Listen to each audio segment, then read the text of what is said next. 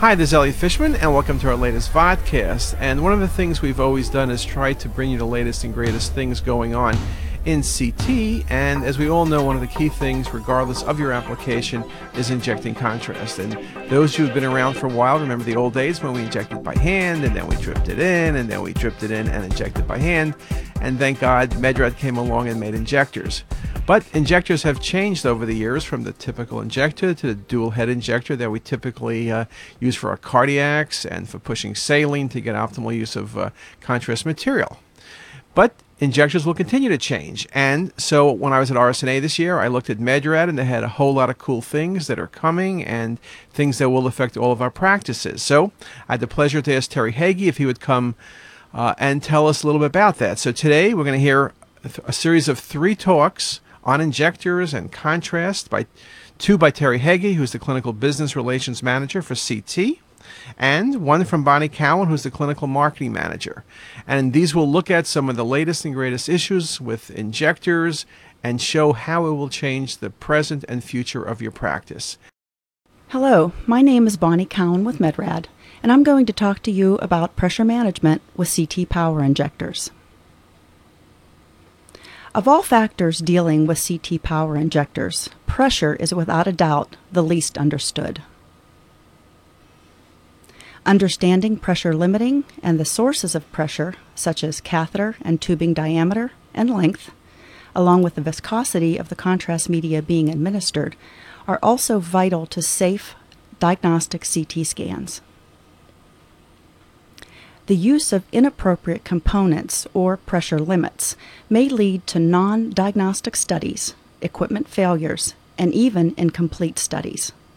As noted here in FDA reports of ruptured tubing, a search was conducted using the FDA's database called MAUDE, using words such as power, injector, and ruptured, and it revealed 309 reports over a 14-year span describing similar events of conventional IV tubing rupturing during contrast media power injections, some even resulting in patient blood loss.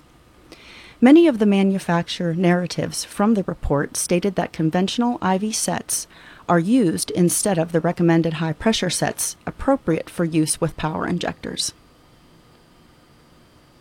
To help better understand pressure management, this slide helps illustrate how pressure varies as fluid moves through a pipe, similar to a catheter and tubing.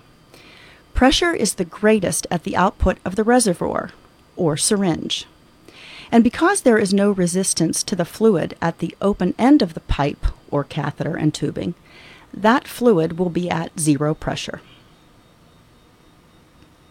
Proper catheter sizes used during a contrast injection are vitally important. This slide helps illustrate the internal diameter of a pipe being the resistance factor that has the largest effect on flow rates out of the pipe. To maintain a constant flow rate with smaller diameter pipes, the reservoir pressure must be increased. In other words, smaller catheters require higher pressures. This slide illustrates how catheter and tubing length are also vitally important to pressure management. To maintain a constant flow rate, reservoir pressure must be increased as the pipe length increases. Hence, longer catheters and tubing require higher pressure. Contrast viscosity is also a key factor when managing pressure.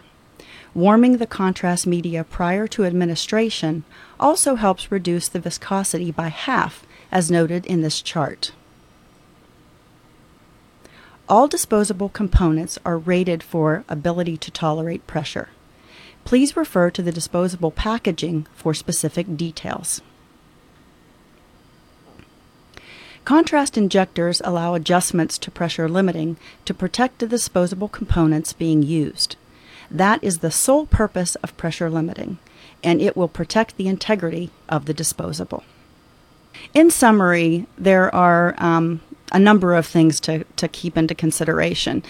First, reservoir pressure must exceed resistance if fluid is to flow in a pipe or catheter and tubing.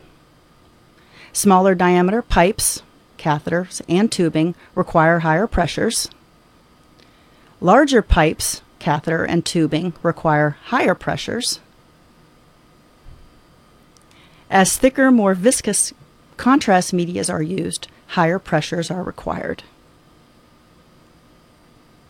Pressure will be dissipated in the pipe or catheter and tubing. A pressure limit lower than the pressure required to propel media at the desired flow rate, and the flow rate through the catheter will be reduced.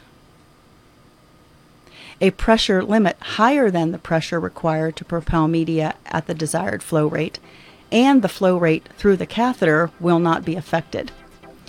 This pressure limit will protect the catheter only if the catheter becomes blocked.